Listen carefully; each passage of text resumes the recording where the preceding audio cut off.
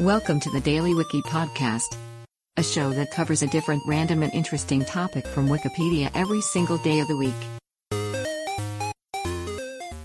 Today is June 3rd, and here is today's featured Wikipedia article.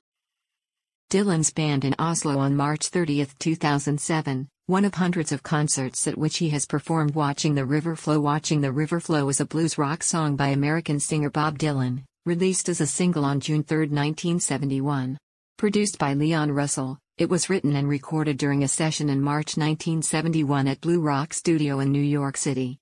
The collaboration with Russell formed in part through Dylan's desire for a new sound, after a period of immersion in country rock music. The song has been interpreted as Dylan's account of his writer's block in the early 1970s, and his wish to deliver less politically engaged material and find a new balance between public and private life. A minor hit in some countries, Watching the River Flow was included on the 1971 Bob Dylan's Greatest Hits Volume 2 and other Dylan compilation albums. The song has been covered by many artists, including a recording by 5 current and former Rolling Stones that was part of a tribute project for pianist Ian Stewart. Today's featured article is provided by Wikipedia.